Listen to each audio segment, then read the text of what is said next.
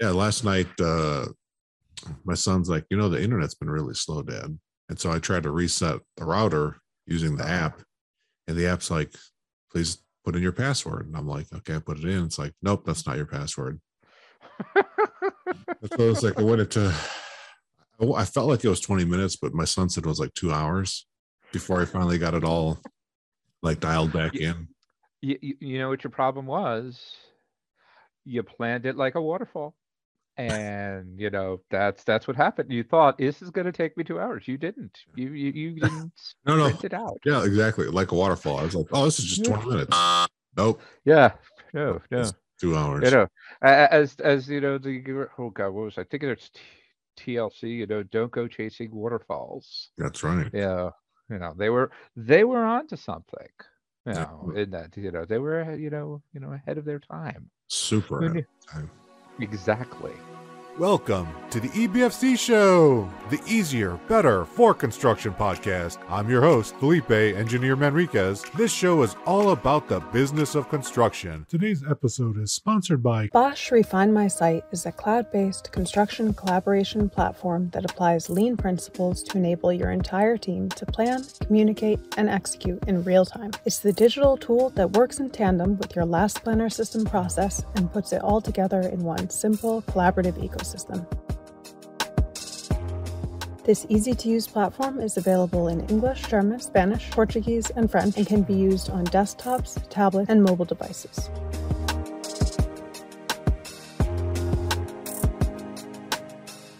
According to Spencer Easton, scheduling manager at Oakland Construction, Refine My Site, in my opinion, is the best, leanest tool on the market for last planner system.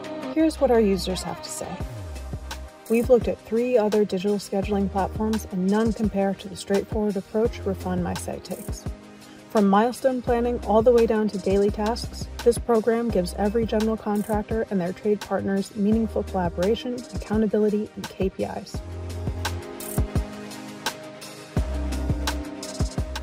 Register today to try Refine My Site for free for 60 days. Today's show is also sponsored by the Lean Construction Institute. LCI is working to lead the building industry in transforming its practices and culture. Its vision is to create a healthy and thriving industry that delivers outstanding project outcomes every time for everyone. Check the show notes for more information. Now, to the show. Welcome to the show, Howard Goldberg. Howard, it is my honor and pleasure to have you on the show. Thank you so much for taking time out of your morning in the lovely East Coast when you're fighting things like snow and clouds, and here I have nothing but sunshine and actually no, it's still darkness because it's so early. But thank you for coming on the show, Howard. Thank you for having me, Felipe. It's good to be here. Hello out there in Scrum world. First time scrummer, long time listener. Yes. Well, yeah, I don't know how much of a long time listener. It's more along the lines of like a new member of the tribe.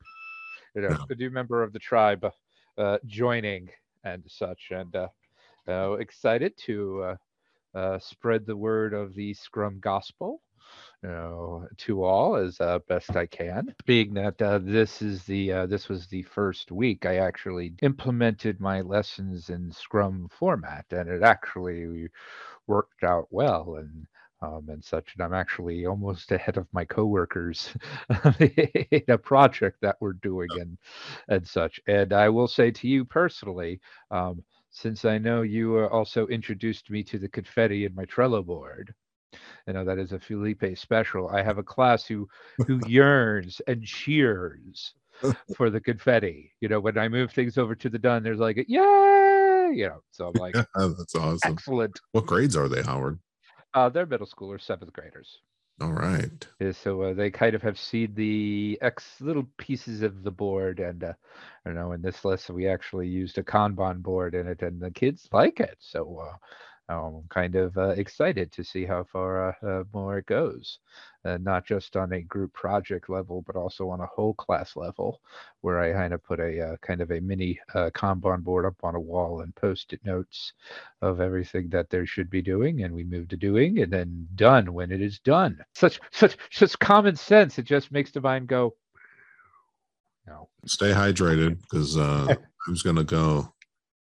I mean, time's gonna go fast, but I want to see you passing out because you're talking so much. Even though you're a teacher, so you should be used to, being able to go long times without a drink or going to the restroom. Yeah, it's kind of it's kind of one thing that they did not teach us in education school. Kind of like that,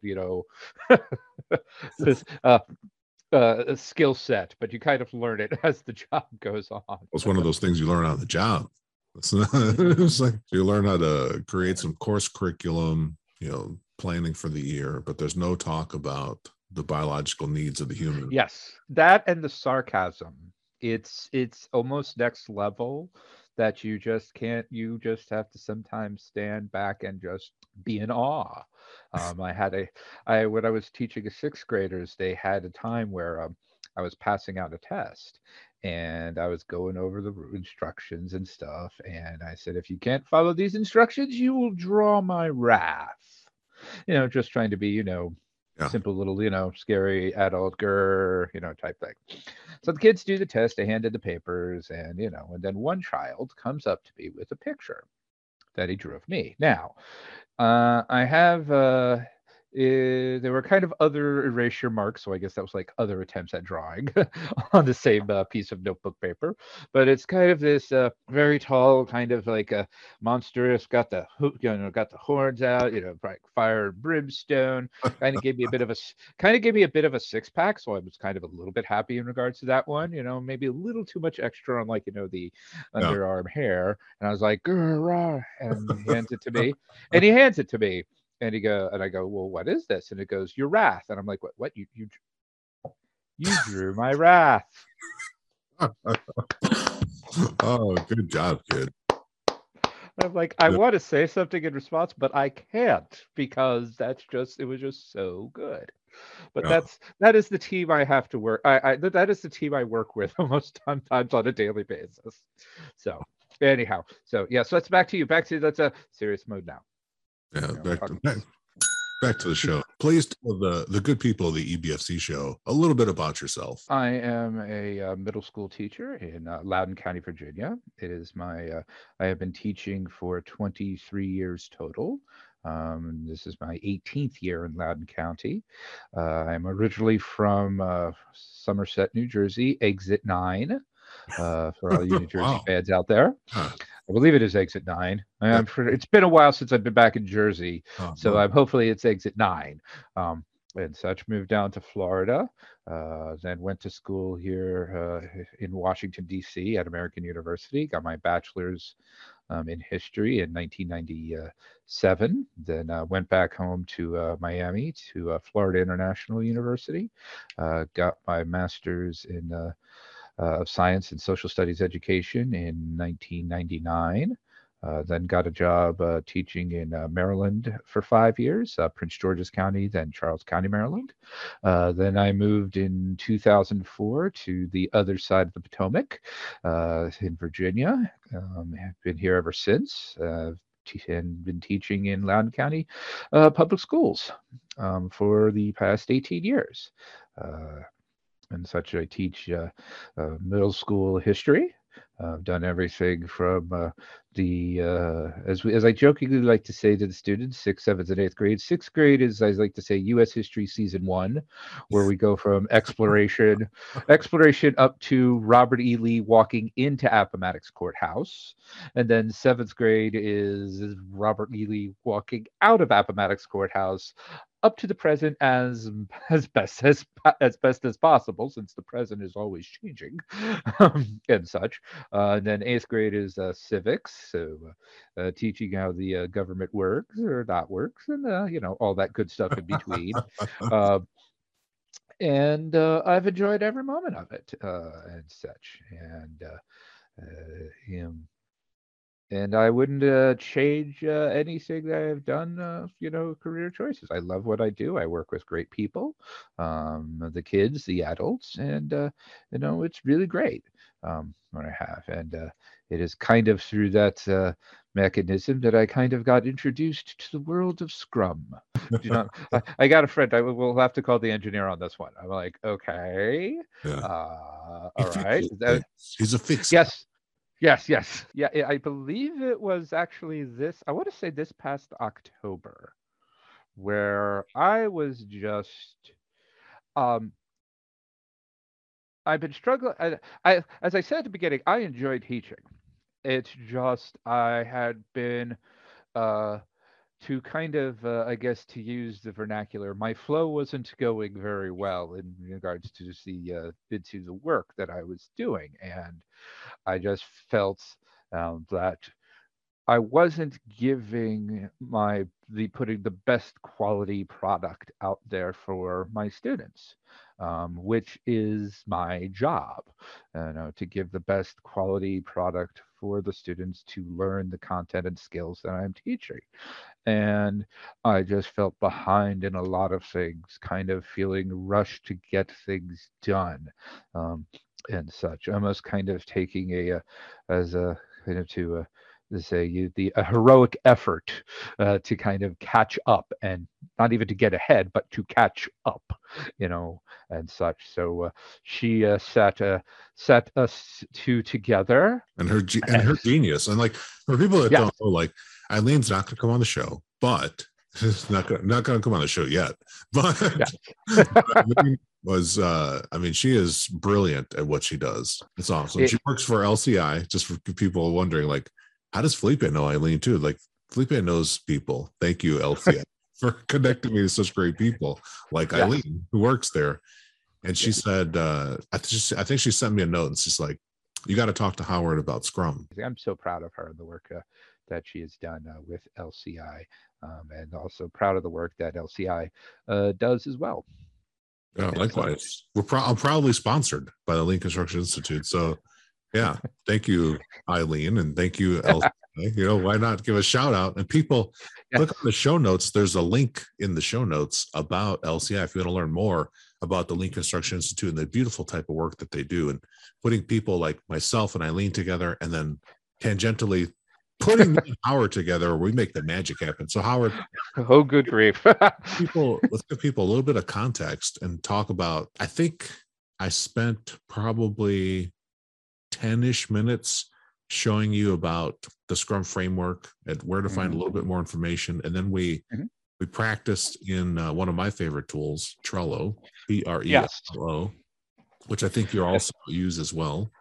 Yes, it is. It is my go-to, pretty much almost for everything and such. But it was less on a I guess on a personal matter in regards to it. I was just kind of like things were behind and such in regards to that. Things things, forms that needed to be filled out and turned in for IEPs, for child study reports, getting things graded, in a timely manner. And Howard, I promised my guests every time we throw out an acronym, we're going to decouple. IEP is. Let me take a guess. Let me see if it's an individual education plan. Correct. Individualized education plan. Yes. Individualized. All right. Give yourself a ding on that one. Okay. I'll take some points on that one. Yes. Individualized education plans. They are used for when students are diagnosed with learning disabilities, part of the Individuals with Disabilities Education Act, to kind of ensure that all students, get taught in the least restrictive environment as possible. And sometimes with teachers, they have to fill out forms indicating what are things that they see going on with the child. Sometimes it's data forms, because sometimes IEPs have goals that they want the students to be working towards. It could be on an academic basis, it could be on a behavior basis. So sometimes this is information needs to be documented and it needs to be submitted from time to time. CSCs are child studies, which is kind of, I guess you would say one or two step lower than an IEP. Um, a child study kind of is almost like the first step to work towards getting towards to an IEP, where teachers of a student may have concerns that they notice, parents from home may notice these things, and they kind of report in and say like, let's start taking down some observations, some data of what we see, and then let's see if we can implement some supports for the students to kind of help them along, and kind of at a certain time report back with what we see. And then what we may see is that, the child study plan worked, so let's continue on with it if we feel it's needed, or maybe it seems that maybe we need to take this to the next step, and then we see if an IEP is needed, and what accommodations after, if an IEP, if as a student is deemed to be eligible for services, then we work out amongst the parents, the students, uh, teachers, other staff, psychologists, and such, what accommodations the student may need to be successful, because that is the whole process to be successful. So I got those decoupled out there. Perfect. And like a lot of the stuff that Howard's talking about, just in breaking down the student, needs and some of this stuff, Howard, you and I had talked about, we got on the phone a couple of times over the course of the, I guess you're right, since last October, making your Scrum transformation. Eileen, in her infinite wisdom, thought that you would benefit from learning the Scrum framework that I use every single day. And God, was she right? Yes, and this is being recorded, so you can play this back to her that I said Eileen is right. Eileen, I'm going to make that the clip from the show when Howard said Eileen was right. That's going to be the soundbite.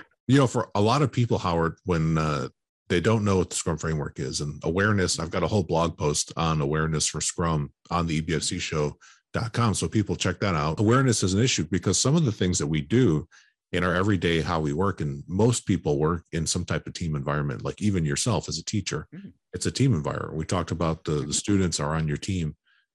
So there's parts and pieces of the framework that, typically people do, but in order for it to be Scrum, then you have to close the loop, and there's a couple of extra little nuanced things. And then once you make those small changes, and for people listening, if you're already working on a team, you're close to already threatening to do Scrum.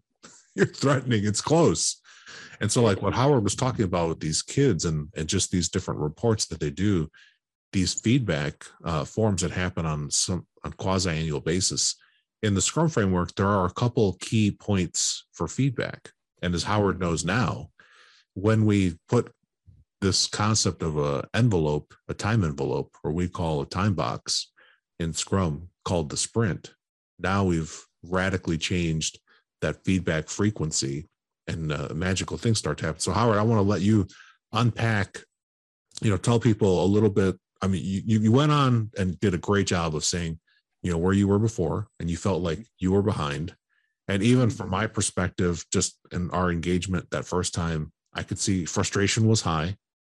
I mean, you were very frustrated. You were also like arguably too hard on yourself, because there's a systems component to how people work, Howard, which I don't think a lot of people appreciate. Sometimes people, if you're out there and you're listening to the show and you're feeling like frustrated in the work that you're doing too, some of it's actually not your fault. Some of it is the system that you're in, but you can't change the system. It's kind of self-inflicted wounds that you kind of give to yourself that you don't realize, or such, or for our friends overseas, its own goals that Right. you kind of score against yourself, Yeah. as well. And you are right. It's kind of a systematic, where I was just kind of like, doing things, just habits Right. that just needed to be changed. like, for example, the concept of multitasking, because every now and then they say teachers are great multitaskers, because of all the things we have to do. And I'm like realizing, no, sometimes we're bad at it, it's such. And then I kind of started looking at when you introduced me to the concept of kind of putting things in a to do, a doing, and a done, and just making sure that when it's something's in the doing pile, um, you finish it. You don't even think about doing anything else. And I just started doing that on my own, putting things into doing, even though my to do pile was not prioritized, but it was things that I know would probably need to be done at least not every single day, but at least I know in a typical day that most of these things would need to be done. Things like, making sure you're updated on your graded papers, make sure any forms that needed to be filled out were filled out, prep for the lessons for the next day, who are like, parent phone calls that you need to send, that you need to do send home to, everyday things that needed to be done. So I just started putting that in my to-do pile and, moving things over. And I was feeling like, I got it done, things like that. And slowly, in a kind of weird way, I found that I was getting things done ahead of time and having free time to do stuff at the end. And I was like, okay, what do I do now? ah! And such. And it was working out, on a personal level. For me, I actually found myself getting more relaxed and kind of getting into, here's that word again, the flow of things, where even sometimes I wouldn't move stuff from the to do to doing, but once I started doing something, I made sure I got it done. It's like, if I was grading a set of papers of an assignment, I would make sure I get at least one whole class, done. I teach 6 classes of 7th graders. So at least if I know I'm doing a grading run of papers, I'm just going to be like, I'm going to grade some of these, nope, I'm going to grade them all. All of these assignments are going to graded right now, things like that. Or, I know I have forms that I need to fill out. Okay, which forms do I need to fill out? I'm going to fill those forms out now. Making sure everything is done now when I'm starting to do it. Because I think that's a lot of times, and I'm pretty sure everybody in every profession has felt this, that, when you're working on something, and then like the mind tends to get lost, or you realize you have something else to do. Okay, I'm going to do some of this now. All right, I'll do some of this, and I do some of this. And you just realize you think doing multitasking gets everything done. No, because the pile's still there, and it sometimes stares at you in like, almost in judgment, this inanimate, pile of objects, of things that need to get done. And I just found I was getting things done, on a personal level. And then on a personal level, I kind of wanted to, well, wait a minute, this is me personally doing stuff. Can I implement this, on a kind of teaching, kind of in lesson planning, and such, kind of taking the ideas of the last planner system and ideas of Scrum and such, because it was also, and I have to give also a shout out to Mr. Christian Bickel, who also helped out a lot, because he was kind of the one that kind of got me just hooked on the idea. Lesson planning is hard. It is the joy of teaching. It is also sometimes the bane of my existence, because of just everything that has to be done in regards to it. Because even though I am teaching a similar subject across 6 classes, so I guess break it down to the fact I have 6 teams, and each teams have their own qualities and characteristics. So the line from A to B is not going to be going the same way. So kind of factoring that in, just kind of getting that like thought process through. So I kept hearing about this, so I talked with Mr. Piquel about this, and I was kind of interested. But then, for unforeseen circumstances, it kind of went away and such. And I kind of brought it back again a few weeks, because I was just like, because I was just struggling with planning, because teachers, we were doing the waterfall method. We were like saying by this day, we'll have this done, and it just usually, the calendar just goes horribly wrong within a matter of a few days. And the thing is, though, it's not, once again, like you said at the beginning, it's not my fault that the calendar goes off. There are just so many variables that you're dealing with. And being that you're dealing with a team of 6 classes of 150 kids, so we're talking roughly ish 25-ish, kids per class. So you're talking about a team of 20, 26 or more, because I'm part of the team as well. And I was just finding out, so over a few weeks of conferencing, myself and Mr. Piquel kind of started to put the pieces together. And I was realizing, as you also said at the beginning, I was kind of doing Scrum, but I was just not I was doing bits and pieces or not in the right order. But I knew, hearing from him, hearing from you, and, all the things that Eileen would send towards me reading, and such, and hearing what Dan Fauché would say, as I met Mr. Fauché as well, and he's a wonderful man.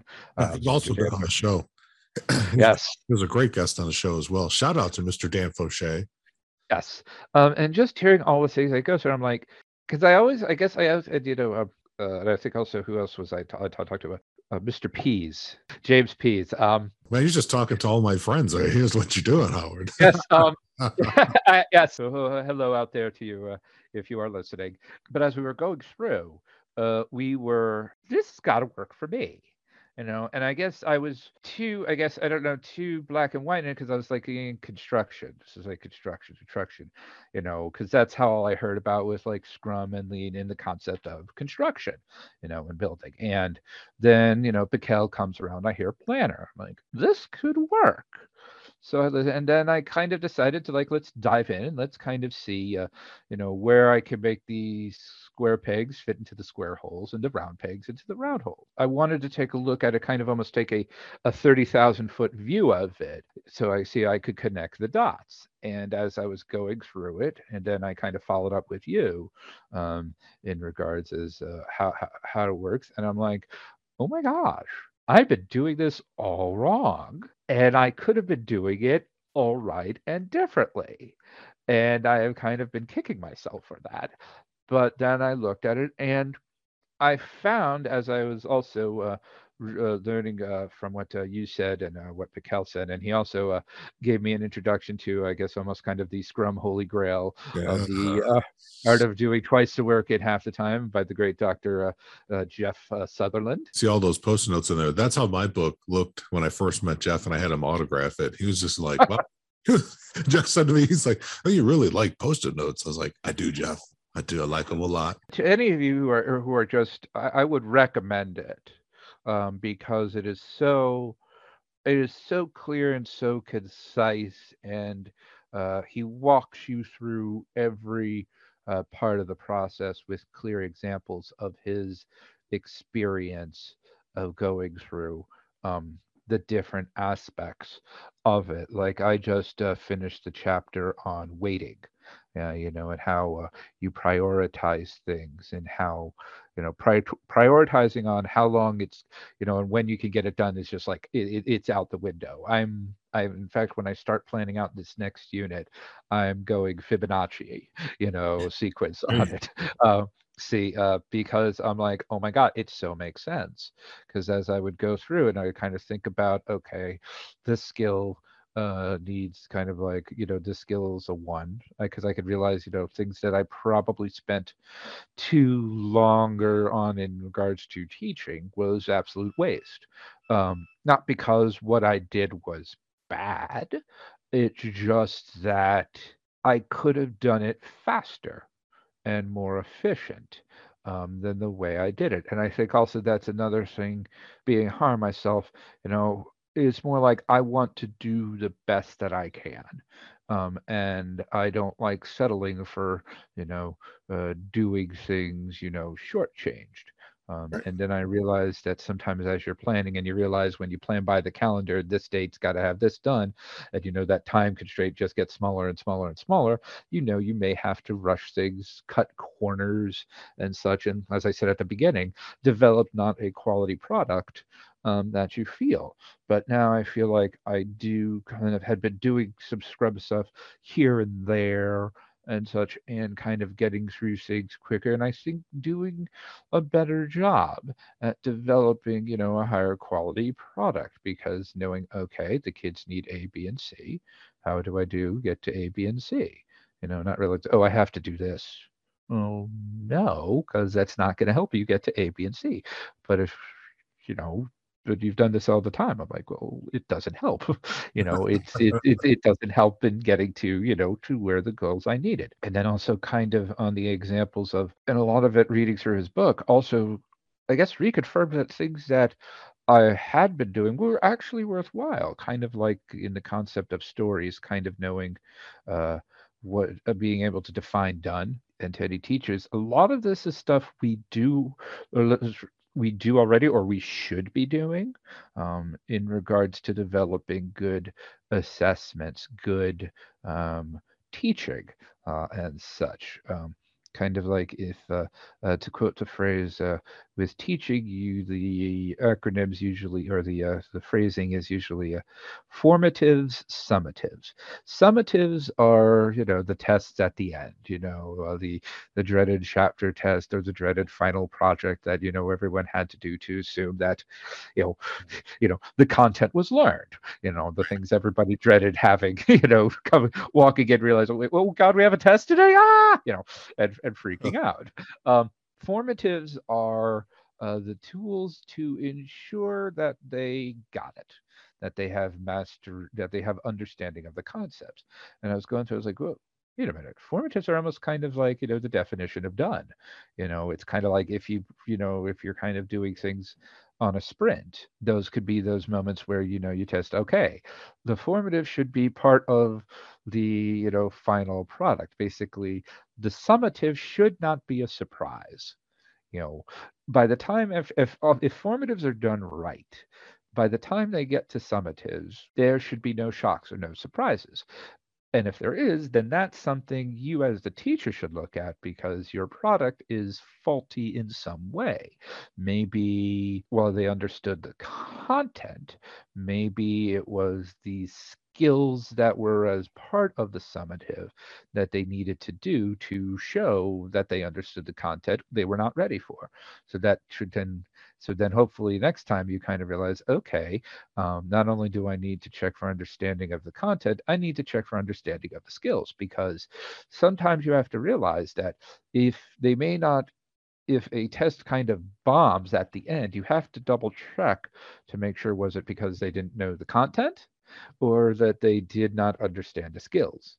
Now, the traditional chapter test, which does have some of its value because you want them to make sure they get the content, are usually like, your multiple choice, fill in the blank, some true, false, depending upon what you have, maybe some writing of and such. But then depending upon how much skills you put into the summative at the end. How much is there a writing to persuade, writing to perform, to inform, to critique. Just different styles of writing require different skill sets. So if they don't know how to do that type of writing, or writing in general, it's depending on the grade level that you teach or the skill level of your students that you may have, you're setting up for disaster at the end. So good formatives inform good teaching, and those are kind of like your story. Those should kind of be like the almost the story, the kind of the coda of each story, kind of each chapter, and such. Yes, I got to the story section of Jeff's book, if you couldn't tell. But Howard, I want to just go back and unpack a little bit. When we first connected, and I tell people, like, you start doing Scrum iteratively, exactly like it is. It's like, it's not flipping a light switch. Like one day you were doing your old thing, and then we flip a switch after you learn what Scrum is, and now you're doing full Scrum. For most people, it's not a light switch. It's a small series of steps. And so like when you and I got together, right, it was the biggest thing that was hindering your ability to get into that flow state was all of that multitasking, which you hit on so lovely. And then we changed your pattern slightly, super tiny little change, so that you can get into a habit of one piece flow as best as possible, adapted for your situation.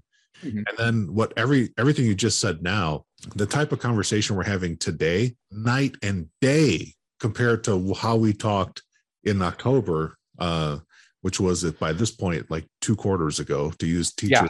Yeah.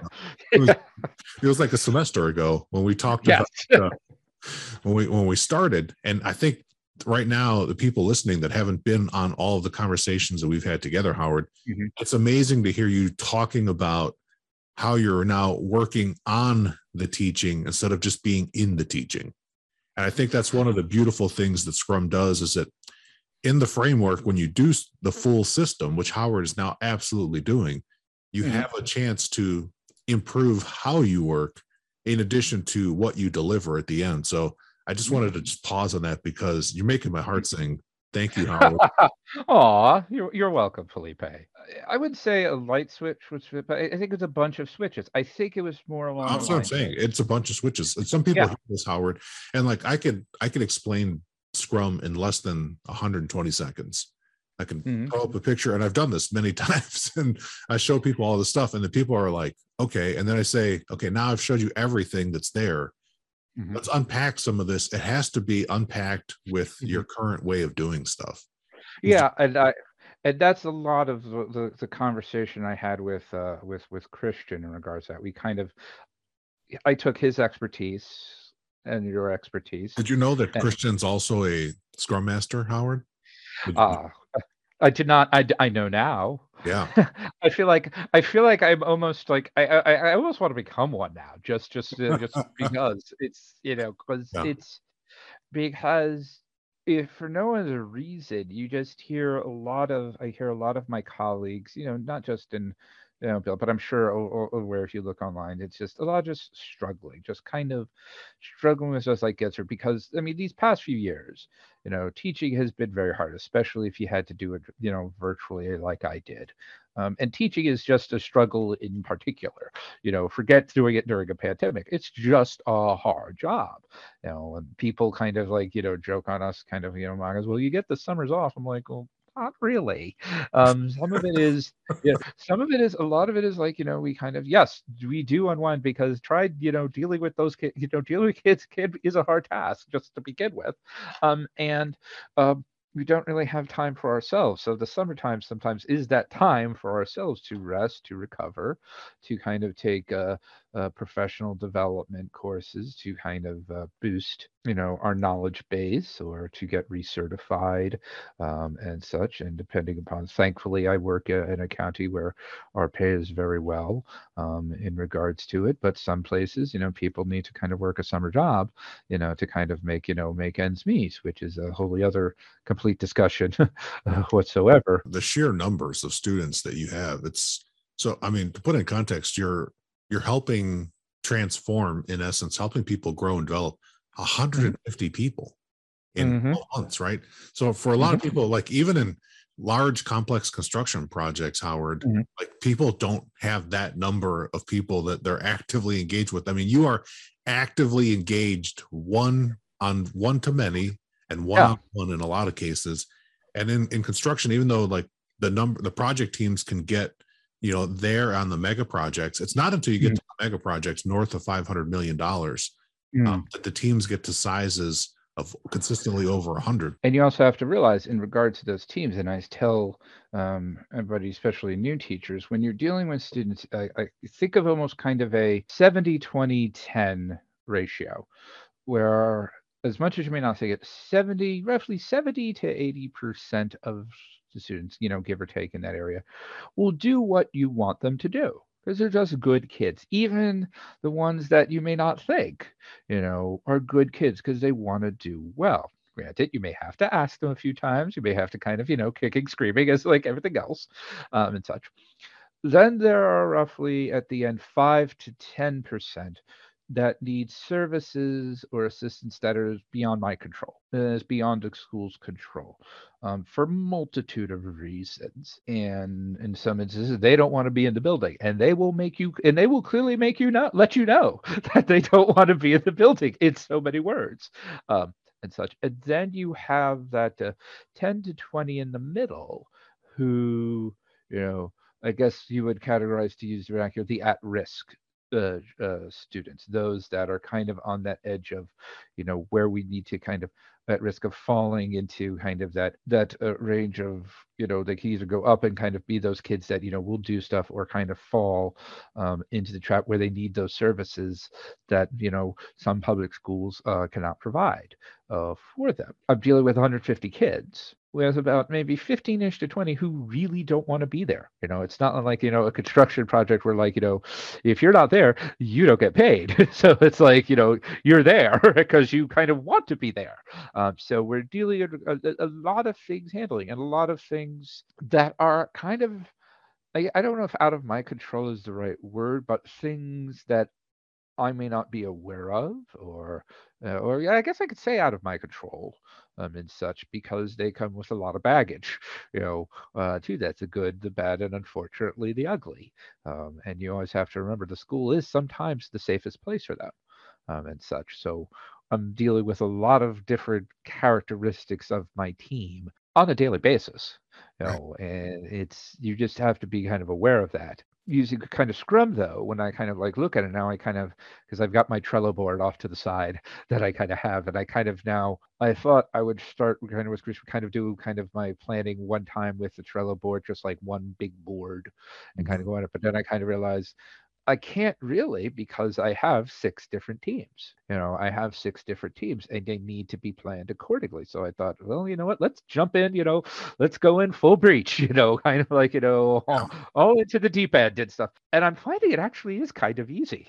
It's the flow is just it's just so working, and such. And like I said, kind of looking at it with a lot of help from you and Pikel, kind of taking that 30,000 foot view of it, and then kind of seeing like, oh, okay, this is where this part fits. Oh, okay, this is where this part fits. I think I think when we started talking, I needed to see it first. I mean, I know we talked about, yes, there is the theoretical aspect of it, and and it's got its valid points, but then you got to see how does it fit for you. And such. And even then, I kind of was asking questions of myself about, because I was kind of always thinking on that personal level, how when I put one thing in the doing pile, that's the only thing you're doing, and such.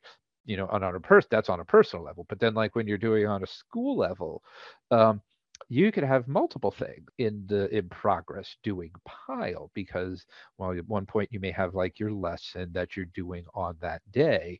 You can also have like a semester or a quarter wide project going on at the same time. So that should also be in the kind of the doing pile, because it is still in progress.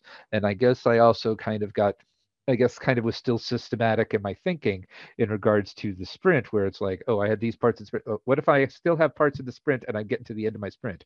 And you kind of in a very nonchalant way, it's like, Howard, are you going to stop teaching those things at the end of the unit? I'm like, duh, Howard, that was a dumb question. But it was just like, it's just one of those things where it's just like, how to see how it fits. And then just really, yeah, this works. We had a great call, Howard, where you were arguably way too hard on yourself, and you had a bunch of questions for me, and we just went through real quick on the phone, and it was for the listeners. It was a whole bunch of post-it notes too, and I kind of had like put them out like on the board. It's like, okay, it was like I literally on my desk put them almost in asking to ask answered, kind of pile. It's like that's how like ingrained I got. So it's like, and it was to the point. It's like, and you started out at the beginning. So before I even started asking the questions, you were like, okay, I could move these 4, skip the ask, they're answered. Part's done. One of the cool things that came out of that is when we're talking about the team, and the conversation we had this last time was different than the first time, because the first time you weren't doing Scrum yet. And then now you've had a semester's worth of practice with it, and so you're so much deeper into the framework, and we expanded the definition in this last call on who is the team and what is the product. And that was what that, I think, as soon as that got answered, that was okay, I'm good. I'm good, because I was reading Jeff's book, and he was talking a lot of the concept of teams, teams, and teams, working with others. And granted, in a middle school, you have, depending upon where you work, you teachers work in teams. Some places it's called CLTs, common learning teams, content learning teams. Sometimes some places will call it PLCs, professional learning communities. Basically, it's where similar content teachers get together to plan out their subject matter. So I was kind of thinking, okay, I probably could do the CLT wise. What about me? I mean, because I see the principles in it. I saw the principles in it on my own and personal on my daily board that I do. Can I do this, lesson planning? And I was kind of like, okay, I'm working with teams. Then I was kind of like, okay, wait a minute, I'm kind of the only one, on that team of teaching my kids. Can I really do this? Who else would I be talking to? And then you kind of came and said, Howard, you are the project owner, you are the scrum master, you are everything on the team. I'm like, I am. And you talked me through it, and I was like, oh, it makes sense now. Yay! Boom, we're gone. We're off and running. And I tried it this week, and I would just be amazed that I would put in the aspects of I kind of set my board up for my classes, where I have now my yearly backlog, which is, and a lot of this was in consultation with Mr. Piquel. I have my yearly backlog, which is what my year is going to be, the content I'm going to teach for the year. That's like the year. So that's like sprint 1, kind of like the yearly sprint. So that by the end of the school year, I should get through all of this. Right. Okay. Then I break it down into the active quarter, because then I move the stuff over that I need to do for this quarter, which should take 9 weeks. And then you kind of put in a current sprint backlog. This is kind of what I would like to do for in these 3 weeks. And then I have in progress, and I kind of break everything down. If you're familiar with Trello, use the checklist feature to kind of go through, and these are all the things that I'm going to try and do, for this unit. So at the end, I could be like, aha, done. They should be able to deliver the assessments that would show at the end that they have understanding of the content, that they have understanding of the skills. And I just started out where I would just move certain things I thought I could get through in that block into the in progress. And as I was going through it, with the exception of a few classes, because a few classes got a little, middle schoolers decided to be like middle schoolers that day, which does happen from time to time.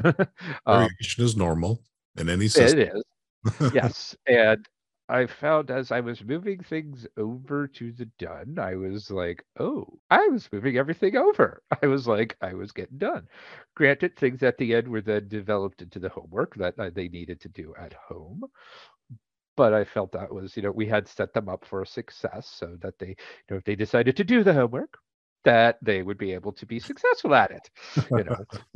One of the things I'm sometimes I'm not as much in control as I would like to be, but I can if, when needed. Oh, wow. I'm moving stuff over, and the flow was working. And this was before I got further into the book, where I got into the concept of, before I got to the concept of using Fibonacci or planning poker to, plan out a unit and such, or concept of the stories, making sure each story was invest quality, kind of like being able to kind of see, did they have done, did one and such, and and I'm gonna need probably read that to make sure I understand the stories, because I would also say to teachers, sometimes the story part might be hard to handle for some math teachers in particular. I got this metaphor from somebody I was working with this week, Howard. Mm-hmm. They said you can think about stories like different containers or cups, Mm-hmm. and they use the word vessel because they were like way into like ship metaphors or whatever.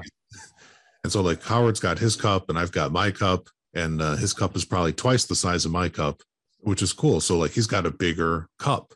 So some stories are bigger, but it's still just a container that groups similar work together. there are definitely resources out there. I highly recommend Jeff's Red Book. The Art of Doing Twice the Work in Half the Time. I'll put a link in the show notes to it. I've read that book probably 6 to 8 times a year since it first came out. It's almost like my Torah, it's like, it's like, I'm Jewish, so, it's like, it's something that I was saying to a colleague of mine, I wish I would have read this book earlier, and stuff like that. But now that I have read it, I realize I am not going to now make the same mistakes that I've made in the past. I now know what to do better and to improve on it. And the thing to highlight, Howard, is that when we first connected and before you're getting help from me and Christian, it's like, number one, it takes courage to even get help. So I want to just thank you for being courageous. A lot of people don't think about that. But to do something different and to reach out, especially you're reaching out to people across industry, like Christian and I are typically, all of our experiences have been in the construction industry, and you're in education. And so we're crossing industry boundaries, which I think is fantastic. And that's where, when I started getting into continuous improvement, I had to cross industry boundaries into other industries like software, manufacturing. I was never would have come across Scrum and then just to come back to lean construction, which is in and of itself its own thing, which is like all up in your house with literally and figuratively. So once you took that first step, which is a big step for people listening, like thinking like, how do I be like Howard? Well, it's more. It also depends upon, I guess, how you view yourself. I always wanted to.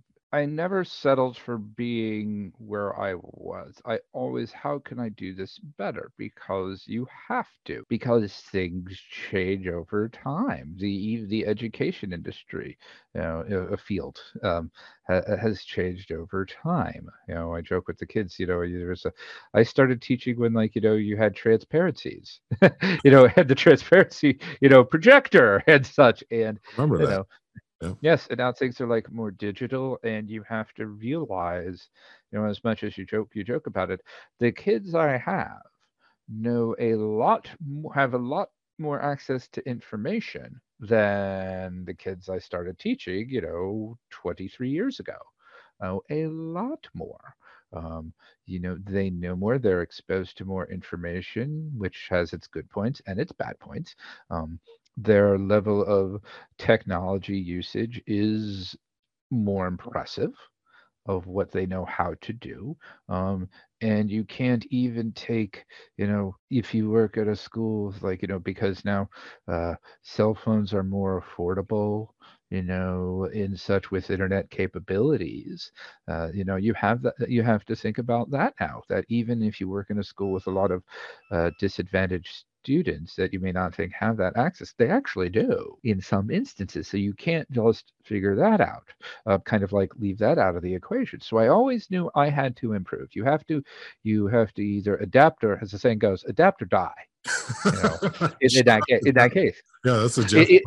But it's so true. It is so true. What ways could I adapt? How I could change a lesson this way? New ideas to kind of come through. And we were always getting over define the stuff that you have to do. And everyone says everyone's like, now everything's supposed to be more data driven. And everyone's like, data, it's all about data. But it's like, take the step back and realize, well, you kind of should always have been data should have been driving, because, how the kids are doing in certain things, that is the data, So a lot of it is, I would just say to teachers who kind of are thinking, should I do this? Can I do that? Just pause, step back, and kind of look at how you do things, and then kind of see how things fit, and kind of see how it works in your system. And that's kind of what I was doing all the time. But yet planning always kind of seemed to be that, grill was like getting to was like giving my best in that regard to delivering a final product, was like cutting corners, and just realizing how I was planning with kind of, the Gantt charts or the waterfall method and stuff like that. You could tell I've read the book, haven't you? Yes. I was fearful that you would give me a test, at the end of the show. It's going to be no test. Thank you, please, thank you. But it was just we're in the formative. Yeah, there you go. There you go. Give yourself exactly. Thank you. Give yourself Yeah. that one. But no, as I was reading Jeff's book, I would read it and I would put things down. And I was like, and I would find myself laughing because it's like, oh my God, it's so right. In regards, we stink at planning. We stink like we can never estimate how long something takes, because they're just, especially when you're a teacher, you're dealing with so many variables, and those variables have to be honored and respected. Because if those variables aren't honored and respected, you are once again setting yourself up for a disaster. Thankfully, I work in a school district in a school where those variables are honored and those are respected. And I know sometimes teachers may say, well, I've got one that says we have to do a common assessment where everybody, common assessment, basically imagine that if like, since I'm a seventh grade history teacher, if I work with two other history teachers in seventh grade. So basically the tests that we do have to be similar. Basically a kid who gets an A in my class should be getting an A in the other teacher's classes. It's kind of to go away from the old adage of like, who's, oh, you're the easy grader, you're the hard grader, kind of like who's the easy seventh grade teacher. But that still can work because if you plan it out right, you've got the common assessment at the end. That's the final product. And as long as, if everybody is on board with it, you kind of know where you get. It's like, and it's kind of like reading through Jeff's book about all the products that you kind of want. I think it was Medco. Yeah. in it, and kind of like they knew the product at the end. And all these companies, the product at the end, what you want it to do, what functions you want it to have. And that's kind of like the same way as a test. The skills that are needed, the content that should be understood. And then you just kind of work backwards. That's kind of what we call backward design. You kind of plan, plan with the assessment in mind and work your way backwards. So I was like, once again, that kind of also got me into Scrum because I heard about like pull planning, and such like that. So I was like, okay, these people are speaking my language, and such. So just once again, how's it fit? So you pull back, accordingly. You realize like if you teach a class of EL English learners, students who do let English as a second language to them. So depending upon their skill levels, maybe a part where something is where for one class it might be a 3, another it might be, for that class it might be an 8, not be, but for legitimate reasons. And as long as those reasons are honored, Scrum should work for teachers. And that's what helped me, I think, feel like I'm going to be a better teacher, just learning that, I could see how the dots all connect. You also jumped into Jeff's book, and at the end there's a chapter on Scrum and Education, and Willie Wygans, who Jeff has met. Who I've met. I've met too. We got to talk about Willie for a second, but yes. People at the back of Jeff's book, there's a couple of chapters on Scrum and other industries, which was fascinating. There wasn't one in construction at the time, and it still isn't yet. There's been more work done on construction Scrum, Howard, pun intended. Yes. But, very much. I kind of have an inside look at that on, so we won't go down that route. So tell people about meeting Willie and what Willie does. Well, Mr. Weilands, I believe, teaches chemistry Yes. in the Netherlands, and he's developed a concept. And I've only met him on 2 occasions, and I need to kind of email. So, Mr. Weilands, if you're listening, and such, I will be in contact with you soon. For over the summer, kind of came up with a concept of EduScrum, where it's kind of taking these Scrum principles and putting it into education. Kind of mixing out, and I kind of was interested and kind of saw what it was. And it kind of got me hooked. Now I tried a project once. I tried to go full in. I'm hard on myself because I need to see everything. I am not the type who has to dip your toe in once and then kind of see how it works and then kind of move the other. I have to see how the whole thing flows, So I think that's also what kind of attracted me also to Scrum, kind of like, it's a process. So I kind of have to see the whole process. And he kind of shows how he uses Scrum in his teachings.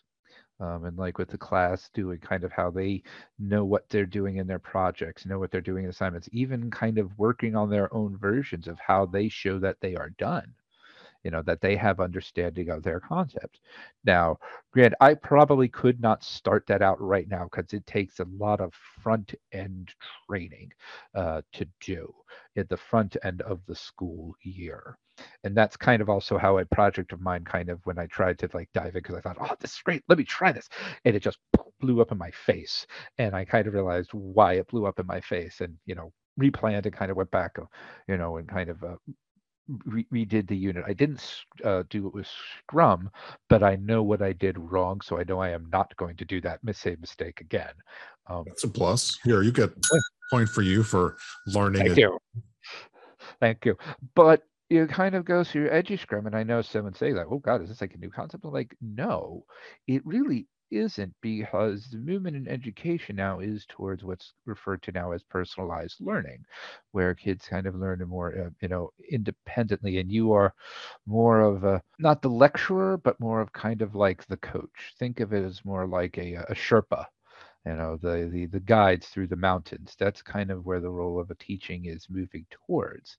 And also the idea of project-based learning, that we're moving away from kind of the traditional tests to more ways where it's like they could take their knowledge and apply it to a certain situation, because those are kind of the skill sets that industries are looking for. So we in education kind of have to prepare them for those skill sets. So there are a lot of pieces out there already where Scrum is good and it can work for you, and where you can kind of fit your pieces in, where you're not really throwing all control over to the kids, which you shouldn't do at the beginning because they have no idea what they're doing, and such. But that's because you're introducing something to them, a new concept, so they've got to have to kind of teach it. So there'll be a lot of groundwork at the beginning, but seeing what Willie and his group have done, Mr. Wylands, and I'm like, oh, this works. This works. And I'm seeing how I can do it not just in a, when I do individual group projects. I kind of realize now, whatever classroom I'm in, wherever it may be, I'm going to have a Kanban board set up on the wall. So like, even when we're doing like a group activity, we're doing like a whole class activity, recently I had a class, we were working on the 1920s, kind of learning concepts about the 1920s, the Jazz Age, the Harlem Renaissance. I kind of would have the kids, we were doing kind of a choice board activity where when they say a choice board, it's exactly as it sounds, where you have kind of a general topic and you kind of give the students options to kind of get to understanding the knowledge or the content of that topic. So I told the kids, okay, well, the first thing we have, picture like a multi-slide Google slide presentation, where one slide is the Harlem Renaissance, one slide is the Great Migration, one slide is the Jazz Age, and within each of those slides there are five subtopics. So what I had the kids do is I would tell them, okay, this is what you're going to do by the end of class. Taking the class period as my sprint, I would like you to get through at least 2 slides of your choice, one topic in each. Had the kids write their names, write down, pick 2 slides, one topic each inside on the Post-it. All right, put it up to the wall. Okay, and then I went through and I explained what that actually physically means. Kind of saying, here are the slides. You can see how they have the topics. I would like you to do 2 of these slides with one topic within each. Does everybody understand what we're doing? We're good? I then walked over, moved everybody's over to doing, and you start working. And lo and behold, the kids are doing it. And you can see when they would come up to me and like show that that's like, okay, go find yours, move it to done. They're like, yes. They moved it to done. Yes. That's like, and as I was individually, I was doing it also with a group project, and the kids loved it because they were saying, kids were saying, it keeps everybody on task. And I think teachers will also love this, using a Kanban board. If anything else, you don't take away from our discussion that went off on so many different tangents and such. Every teacher doing a group project should research about a Kanban board. That is like if I took nothing else out of learning a Scrum, I have found the joys of a Kanban board. Me and a Kanban board are like my best friends because for teachers and those who are listening who may not be familiar with the Kanban board, you have I basically made it very simple: to do, doing, done, where the groups assign everybody the tasks, they put it in the to do, and then once everybody understands their tasks, once everybody understands what needs to be done, you start doing it. And what's great is, especially and school teachers understand this, when you're working on group projects, there's always that one who wants to, hide under the radar, the one who always wants to hopefully kind of be the anchor, kind of let the others in the group do do the work for them. But you see, with the Kanban board, as I tell the kids, they can't hide. It's out there. And the kids picked it up. If you have a good group, and I've been lucky, knock wood, to have a good group of kids, well, they will enforce on each other. They either help you out or they will go to the teacher and be like, so and so's not doing their work. Why? They're still in the doing pile. Yeah. But it's because it's a visual and it's quick and it's easy. It's not like forms where, and some teachers have like forms where the kids feel, okay, what are the tasks you're doing? And kind of like write out checkbox. No, write it on a Post-it note. Boom, to do. All right. This is what you're supposed to do. Does everybody understand? We're good. Everybody over to doing. And and I'm just like, I realized once again, I wish I would read this earlier because I would have started training earlier. And I think life would be so much more easier. Granted, it's become easier from our first visit with kind of like getting everything else, because like we just had interims, and I'm like where I am supposed to be with grading. I don't have a lot of papers to grade, over the weekend because I've been using my Scrum board and getting them through. As crazy as this may sound, I am almost wanting it to be next school year because I just want to put this through and just be like, I'm excited for it because I just want to try new things and see how new ideas work. And I'm just like looking at this and I'm like, oh my God, I am like drooling over the possibilities of how this works. And I'm going to make sure I take like careful notes of what I do so I can report back to you and Mr. Piquel. I love to hear that you're not really having to work on the weekends anymore. Like you can get your schoolwork and teaching work done during the 5-day work period, which was not the case a semester ago, right? Oh no, let's just say I was doing it. I guess if I want to say to anybody who's thinking of kind of like when you're going to Scrum, did I reinvent the wheel? No. I just found out how to make the wheel spin faster. And we'll do ladies and gentlemen, if you want to get your hands dirty with learning what Scrum is, I just so happen to have a free Scrum course. If you click in the show notes below, there's a bio link for me.